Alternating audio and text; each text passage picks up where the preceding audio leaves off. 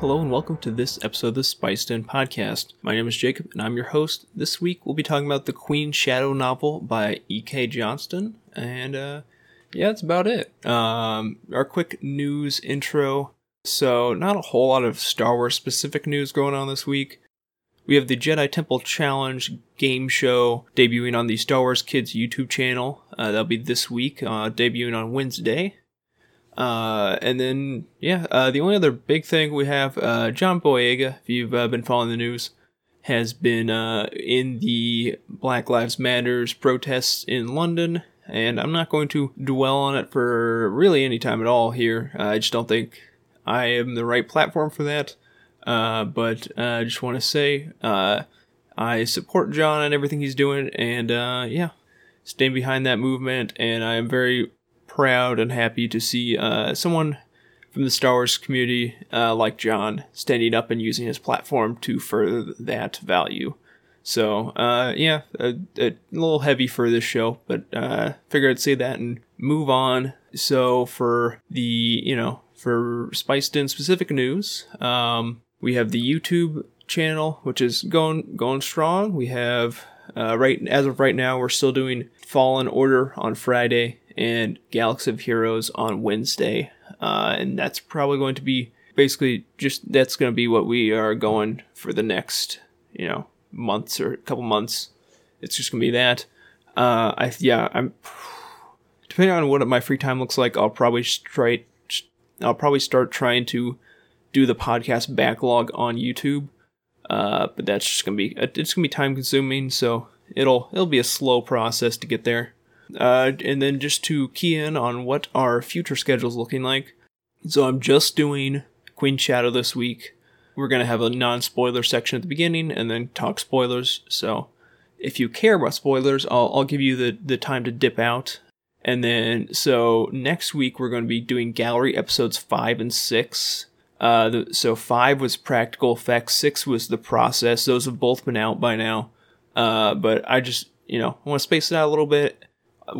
Talking about one episode is definitely not enough, for an episode of this podcast. So split up 2. So 5 and 6 will be next week. The week after that, we're going to go my next book. Hopefully I'll be done with that. And I'm trying to get back on a good clip of reading. I definitely dropped off for a long time. But the next book we're going to talk about is Master and Apprentice by Claudia Gray. So, you'll have Gallery 5 and 6 next week, Claudia Gray's Master and Apprentice the week after, and it's a prequel era book. It follows a little side adventure with Qui-Gon and Obi-Wan, obviously before the events of The Phantom Menace, and I've heard great things about that, so I'm excited to dive in. And then the week after that is the Gallery 7 and 8, the last 2 episodes, which have not aired as of this episode of the podcast coming out. So hopefully that'll be good, and we'll see where we go from there. I have some other ideas for books lined up, whether that's Queen's Peril, the other E.K. Johnston Padme book that just came out last week, whether that's Dark Disciple, Alphabet Squadron. We definitely have some options, so we'll see when we get there what I decide to do. And then hopefully. I have noticed the past couple episodes there's been some popping in my audio. I tried a lot of things, couldn't really get it to be fixed, but I ordered a new mic cable and I'm using it right now, and it seems, I did a little test before the recording, it seems like the issue is fixed, knock on wood. So hopefully our quality is a little bit better, or at least back to normal.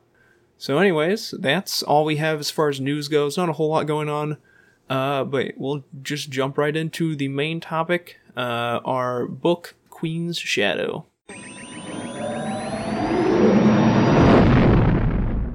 So the whole story behind Queen's Shadow, it's basically like a year in a life of Padme, right when she starts off being a senator. It's the tail end of her monarchy term. She's been appointed to the Galactic Senate, and it's pretty much her first year plus some change of being a senator and what that experience is like. So, a little bit of background on the author, I think is important just because it kind of influences how you, not so much how you look at the book. I think it's just more of, you can kind of see where she's coming from with her writing choices. So E.K. Johnston is originally a fan fiction author. and nothing against that. But it does kind of play into, I think, her style of writing.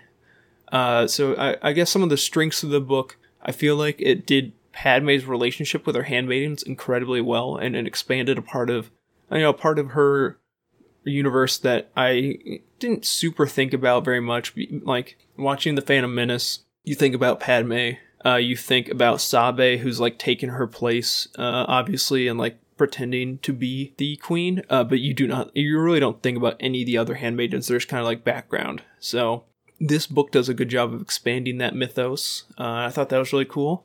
Another strength, that really does a good job of talking about the culture of Naboo. It's more or less like a utopian artisan society, and it plays a lot into that. And also, I guess the last strength I want to highlight is just it talks a lot about everything that went behind the Amidala persona, because it almost presents Amidala the person as a separate entity entirely from Padme. So I think it did those things well. As far as weaknesses go, I think, well, there's really no central conflict. It's kind of just more of a piece on Padme as a character and her evolution. Kind of helps show her transition from where we find her in The Phantom Menace and explaining why she is how she is in certain ways in The Phantom Menace, and then how she got from there to being the senator that we see at the start of Attack of the Clones. So I think that's important. But, I can understand if people don't find this novel as interesting, just because there is no central conflict we're really following.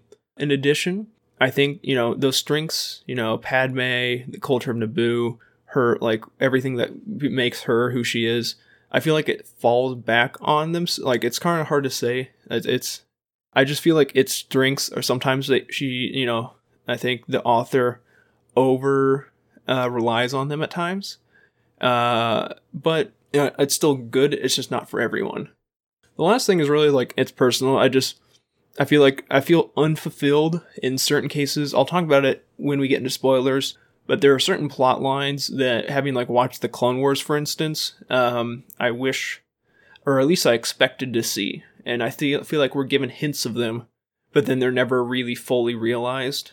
So I'm not sure if that's so much a weakness as just, it was an expectation or a desire I had that went unrealized. So, but overall, I enjoyed it. Going into the book, I definitely heard lots of people online and on the Reddit community saying it was one of their least favorites. I wouldn't go that far. Taking a peek back at my shelf, I would say it's in the lower half of, if I were to rank all my canon books as far as how much I enjoy them, but I wouldn't say it's bad. I would say it's not for everyone. If you're just a person that does not like the prequels, that does not like the politics of the prequels especially, well, first I would say give this a chance, because I think it executes the political side of it much better than the movies did. But if you're dead set against that, I would understand you not liking that, and I would say this is one that is you're fine skipping. You're not getting anything huge world building wise in here, but if you think you're gonna skip it, but still would like to know what happens, then you can just stick around and I'll tell you. So I think that's it as far as non-spoilers go. I would say it's a tentative recommendation, depending, like, I feel like if you go into the book knowing you're gonna like it or not gonna like it, that's about all I can say. Your whatever your preconceived notions of this book are, it's probably gonna end up being true. So with that out of the way, we're heading right into spoilers. So yeah, the book opens with a short little cool prologue, and it's kind of just it's about a page and a half, just kind of telling the final moments of Padme being prepared during the siege and the occupation of Naboo, them making the swap with Sabe and the handmaidens as they're all preparing for the Trade Federation to come in and take them hostage. And yeah, Sabe takes Padme's place, and Padme effectively becomes the Queen's shadow, the stalking presence behind the image of the Queen. And that's kind of where the title of the book comes from. It's not like a shadow, like a dark secret. It's really that dual role between handmaiden and Padme. But the interesting thing is, once the switch is made, it's not just that Sabe's meant to look like Padme and act like Padme. She is effectively like the acting queen. Like, her decisions go when if someone asks her about something, she is doing her best to stick to what she knows Padme would do, but her rule is final for now. But we skip ahead to Padme. She's out on the lake property in the lake country that she talks about in Attack of the Clones and Revenge of the Sith, but she's on a lake house with her handmaidens and Captain Panaka from The Phantom Menace. It's right at the end of her rule, and it's tradition for the outgoing monarch to spend about 2 weeks, the final 2 weeks of the election, pretty much in neutrality out of the public eye, so the election can be completed.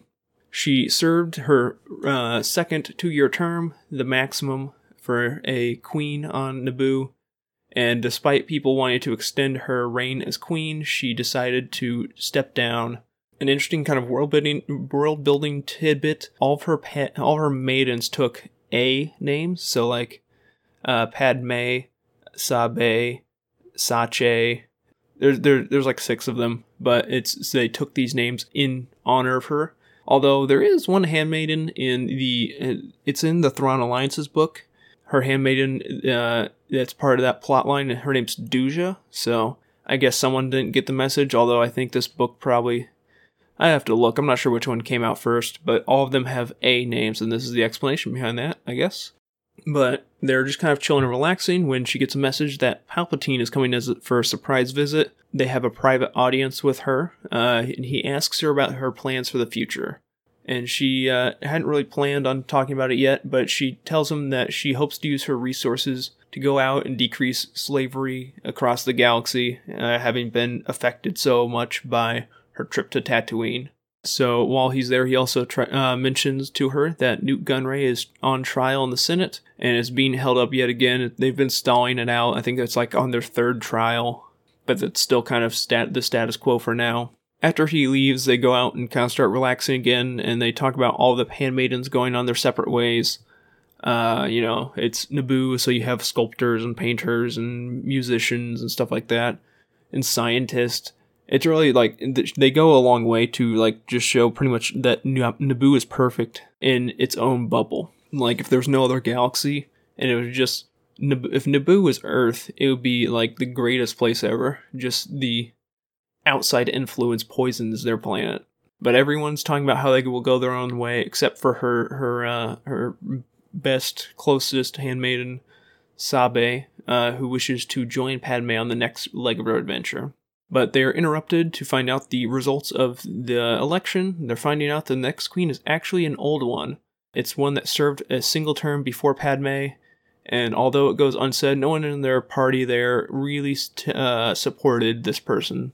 So, but they head to the coronation, and there, the next queen asks Padme to become a senator for Naboo. She accepts, and her and Sabe are going to take on a mission. Although she's, now being called to this political office, Sabe is going to try and help fulfill her goal of taking down slavery, so Padme will go to Coruscant, while Sabe will go to Tatooine. When Padme arrives, she is on the tail end of a mind-numbing 6-week orientation process on Coruscant. She has been assigned 3 new handmaidens, and they will be helping her with, being basically political aides, but also fulfilling the role of her, the role that her handmaidens fulfilled on Naboo when she was queen. They help dress her, preserve her image, and pretty much they're like Swiss Army knife assistants. But she's told by her protocol droid, which has been kind of acting haywire recently, that she's been requested to go to the lower levels of the Senate building. Her and Corday, one of her new handmaidens, decide this would be a good place to try and pull off a swap maneuver. So Corday dresses up as Padme, and they all head out to this lower level of the Senate building. But when we're there, Bail Organa walks in and asks why they're down there, because this area is apparently set up for demolition. So her droid is obviously faulty. It's like slurring its speech. But no one took heed to her request to get it repaired, so Bail has it sent away immediately.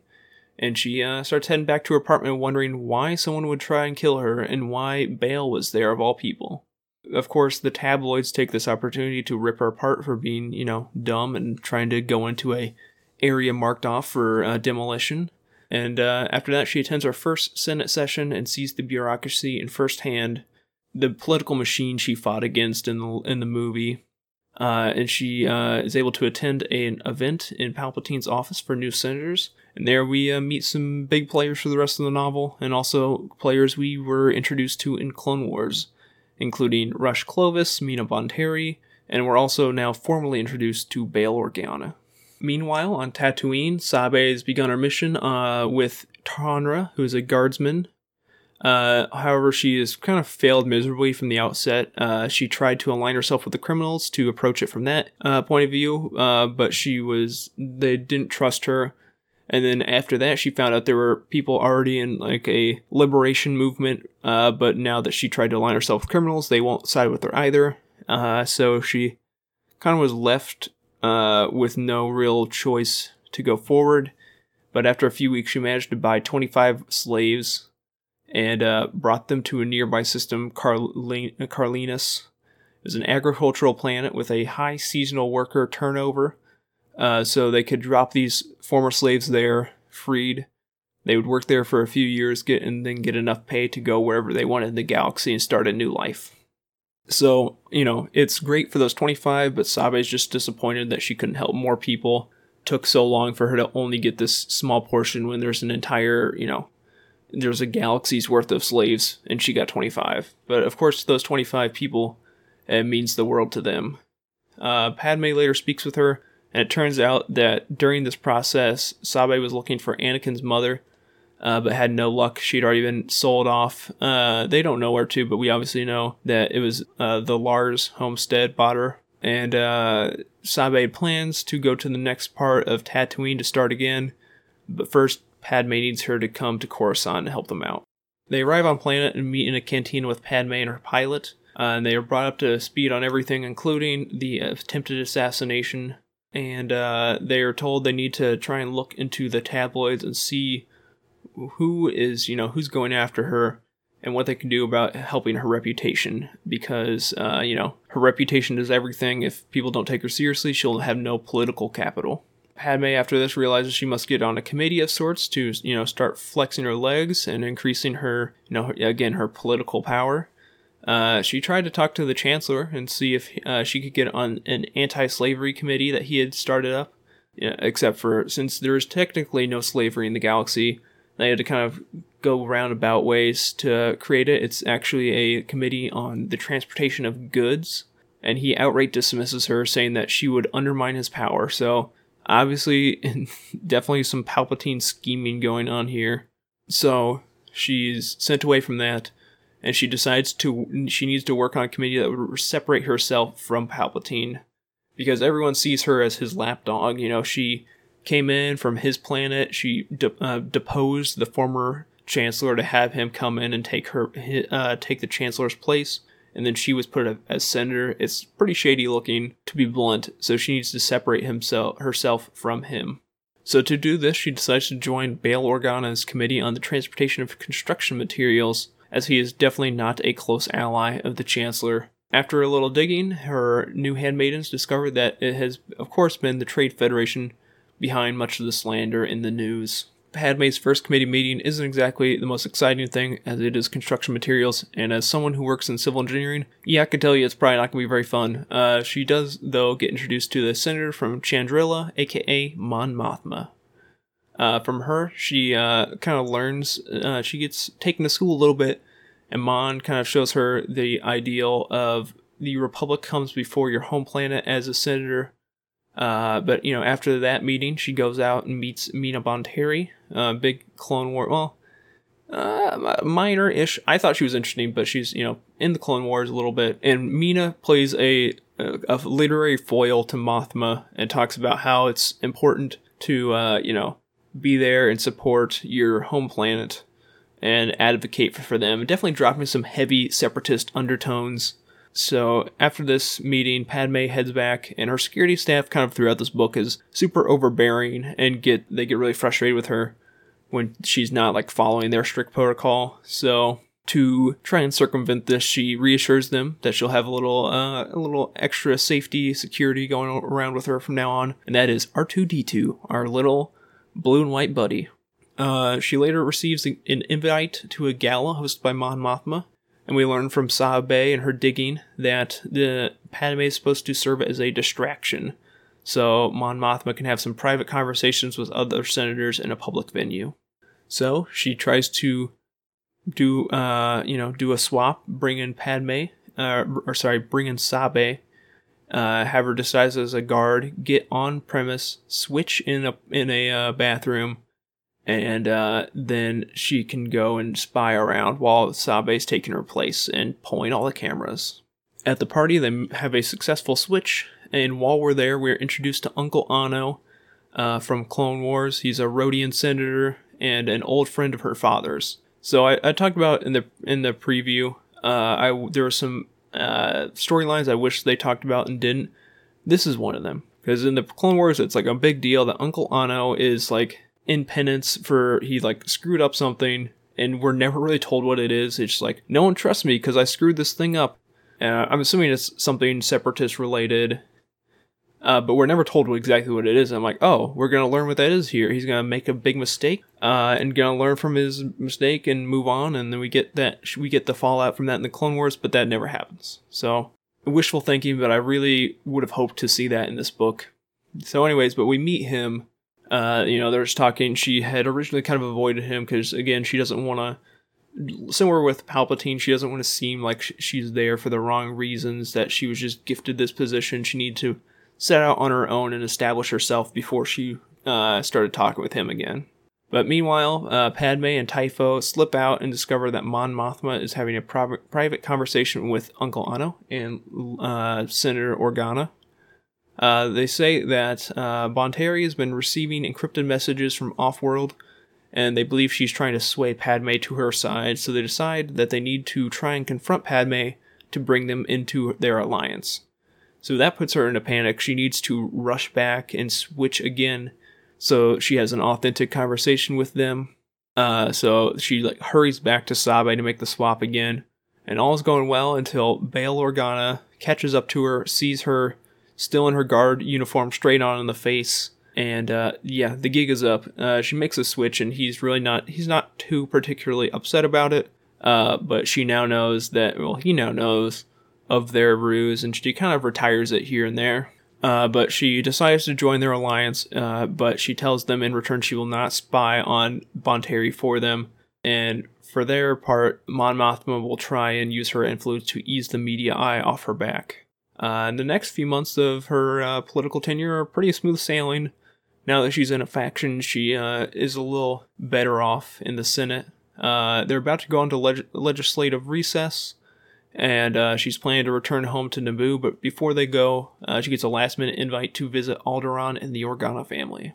Nothing really huge happens on Alderaan, plot-wise. Again, like I said, there's not a huge overarching plot anyways. It's just kind of cool to see Alderaan, which is basically like Naboo light in this book. And we get some sweet moments with Queen Breha and Padme, who obviously, Breha is going to be Leia's adopted mother someday.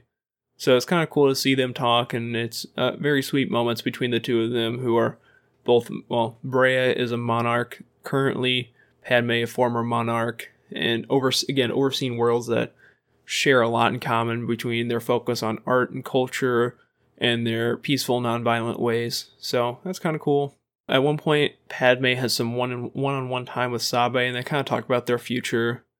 And before they leave, Bail also has a conversation with Sabe and drops some interesting tidbits on how, saying that everyone always underestimates her, how she has sort of a quiet strength. She's definitely a small, diminutive woman, but she is incredibly capable. Not only with a blaster, but just, again, like the Swiss Army knife of political aides. So after the short little detour, Padme heads back to Naboo and has a catch up with the Queen. This is a year after she started. They discuss her progress as well as the attempt on her life at the beginning. Padme suggests sending out some food as aid and relief to some systems around their region of the Mid-Rim. Part of her time with her construction committee is they've been dealing with piracy, and the Senate, of course, doesn't really want to do anything about it, doesn't want to show force. So Padme comes up with the idea of sharing excess crops around the region, especially in areas known for piracy, hoping that people aren't driven to poverty and driven to extreme actions like piracy, and it will reduce the rate of crime without necessarily coming down with force. But after that, the Queen and Padme have a little one-on-one session, and they talk about, not only Padme's time in the Senate and how important that is, but also why the former Queen decided to run again. It's kind of interesting how she said basically she didn't feel like she was right in the position, but after taking some time away, she knew that if she could, she was like a singer, like an opera singer. She knew if she could pull off that role and be confident and not have to worry, then she could essentially govern again. So, I mean, it's kind of interesting reading it. I'm doing a pretty poor job of explaining that, but after that, she sent away. They were unsure if she was going to return to the Senate, but they are all looking forward to her doing so. So she heads back and visits her parents for most of the rest of the time, and also meets her sister, who has they have a new niece. It's a nice peaceful time. There's lots of love in this family, and I guess this book. There's a lot of books like this in the Star Wars world, where especially prequel era books, where it's all just like slamming you in the face with dramatic irony.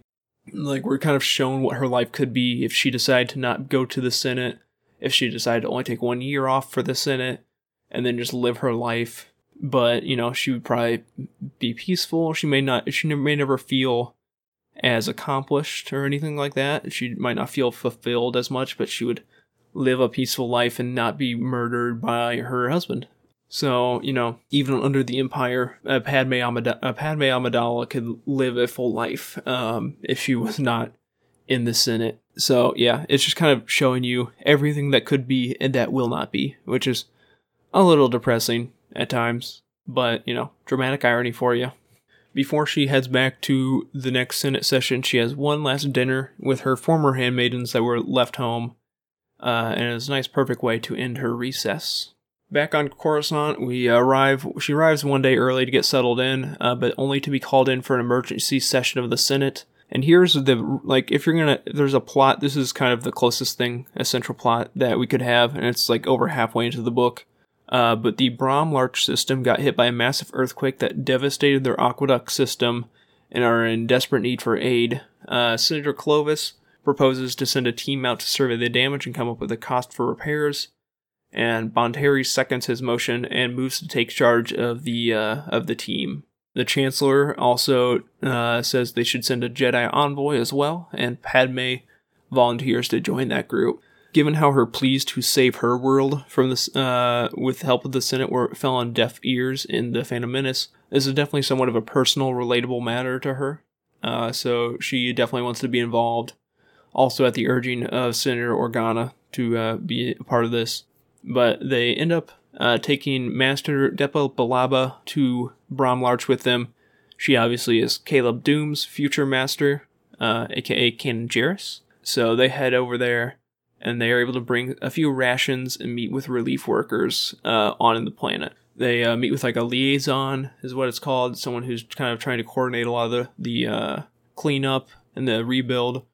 And she tells them the main needs of their people. They're going to need water and food, and then the ability to fix the aqueduct to secure water in the future. And not only is, the aqueduct a system to water the crops and convey water to the people, but they also need it to control flooding in certain regions upstream. So they're going to need permacrete to make the repairs, which of course is very helpful since Padme is on the Construction Equipment Transportation Committee. So they figure out a plan of action, and on the return trip, Padme speaks with Clovis a little bit, and you see their relationship develop. Again, another missed plot point that we talk about, in the Clone Wars, we're given hints at a relationship that was, but it never really happens. We'll get there in a bit, but I don't feel like the way their past relationship was presented in the Clone Wars matches at all with what this book shows it to be. So yeah, they're talking on the ship on the way back, and she speaks of a time, not only is this personal because of the Naboo connection and their occupation scenario, but she also tells him of a time where, when she was very young, she helped her father with relief work for a different planet. They'd evacuate the planet of Shada B. Boran since their son was dying. And although they got everyone off-world, everyone eventually died because the sun the nutrients provided by their son couldn't be replicated, and they all perished. But she says that even if, even with faced the task of doing it again, she would do it 1,000 times, 10,000 times, as many times as it would take just to save one person. Again, this book is more a character study of Padme than anything else, and these moments are kind of what makes that work.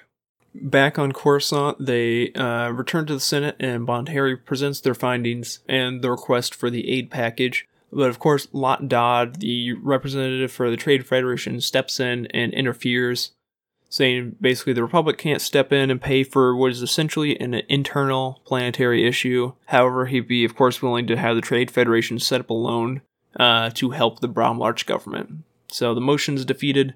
Padme is certainly not happy, and devises a way to get around this and fix the problem.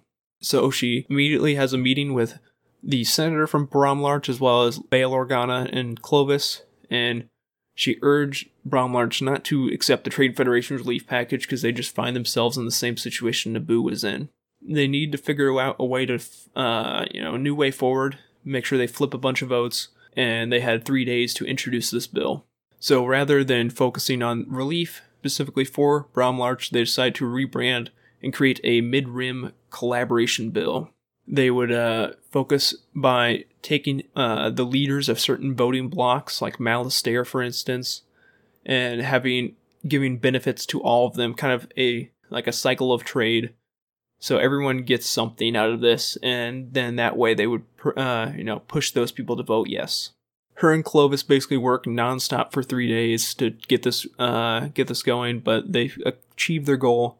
They have a proposal involving over a dozen powerful systems in the mid-rim, and Padme, this has been kind of a big deal up to this point, addresses the Senate personally for the first time in session. So she presents the motion as a better way for the entire mid-rim region, and it passes seemingly incredibly easily, and it's kind of like the foundation, again, like I said, that foundation we see for Padme, the Padme we see in Attack of the Clones. And, afterwards, Clovis meets her in her office to celebrate their shared success, except, there's being friendly, and he goes in and kisses her. She is mad, tells him that they're just colleagues, and kind of just throws him out of her office. So, if that's all we're led to believe their relationship was, it's kind of ridiculous that we had, episodes upon episodes, not that many. There's like 3 or 4 episodes with him in the Clone Wars series where Anakin's being like a green monster, like a jealous freak the entire time, and Padme's like, yeah, we used to be in a relationship, and then we're shown in this book that, oh, he kind of thrust himself upon me, and I shot him down, and then we moved on with our life. Obviously, they could have a relationship after that point, between then and the start of Attack of the Clones, but, I was like, okay, if this is it, then that's, I don't know, it just doesn't really feel like it lines up very well, but anyways, Padme then accompanies one of the convoys with supplies to Bromlarch, and at one of their stops along the way, they are ambushed by pirates, but they are able to escape without any real damage. And she is joined by Mon Mothma, as well as some other senators, including a Wookiee senator from Kashyyyk. And it's kind of interesting, part of the trade deal was they contracted Wookiee laborers to help rebuild the aqueduct. So you have that contrast of here under the Republic, they're getting paid for their efforts, but under the Empire, Wookiees were used massively across the galaxy as slave labor. Just because, they're 8-foot-tall, powerful creatures with some, relative amount of intelligence. After the voyage to Bromlarch, they returned to Coruscant, and she has kind of a heart-to-heart with Mon Mothma about everything, during which the biggest point to come out of this book, she recommends Padme look into having a representative from Naboo work with her on the Senate. So, tracing this conversation, Padme's like, oh, I don't know who I would be. Oh, wait, I have an idea. Tracing this conversation, Mon Mothma recommends Padme get a representative from Naboo. So then Padme thinks Jar Jar Binks is a great selection. So Jar Jar comes to Coruscant. And then Padme is off-world. Jar Jar has to take her place and is persuaded to grant Palpatine emergency powers. And then from there, the rest is history. It is then directly can be tied to Mon Mothma. It is all Mon Mothma's fault that the Empire was created in the first place. So, you're welcome. But anyways, after this meeting, she also, again, goes from a meeting with Mon Mothma to a meeting with Mina Bonteri, who makes it pretty clear that they're no longer really friends anymore, with no real explanation. She has been, this is the second or third time that she's been dropped, hinted as having some secret off-world ally, and it's kind of probably Count Dooku, but it's, you would imagine that she is upset. She was told probably to try and make sure the Senate stalls, the bureaucracy fails Bromlarch, and then she can flip Bromlarch into a separatist sympathizer and hopefully join the CIS after they emerge from the Republic. That's pretty much the end of their friendship. Also, I think it's not as bad as the Clovis thing, but in the Clone Wars, they're presented to be longtime old friends when it was basically a year of them being like pretty, amicable, but it's not like they're ever super close. And you'd think that kind of fallout there would pretty much be the end of it. But anyways, Padme heads back to her apartment and is just getting settled in from the whole Bromlarch situation when Sabe comes flying in on the balcony and sprints off her and literally jumps from her speeder onto the balcony, tells her Newt Gunray, through all this, another central plot line, has been found innocent of all charges, and he will keep his title and assets. Basically, nothing will happen to him after he occupied Naboo. Not surprising. Kind of knew this was coming, but that is that. And that's the end of the main book. There's a short little epilogue. It jumps from basically pre-Attack of the Clones all the way to Padme's funeral at the end of Revenge of the Sith. We find out that the governor, Sio Bibble, he's like the bearded dude from A Phantom Menace, retired, and although Sache, one of her former handmaidens, was pretty much all but guaranteed to succeed him in a vote to become the next governor, the Empire actually decided to appoint Captain Panaka as governor. Sabe, and we're seeing this from her point of view, is grieving with Tanra over the loss of her friend, and, basically her everything. Sabe does, I didn't talk about it, but she does have a romantic interest in Tanra, but it's also implied that, I feel like it's hinted at, that Padme is more to her than just a friend, whether it's like romantic love for her or something, slightly different. Padme was pretty much everything to Sabe, and, her name reflects that even. But yeah, she loses that person so close to her. But her plan is to go pack up and go to Coruscant and dig up what happened to her friend.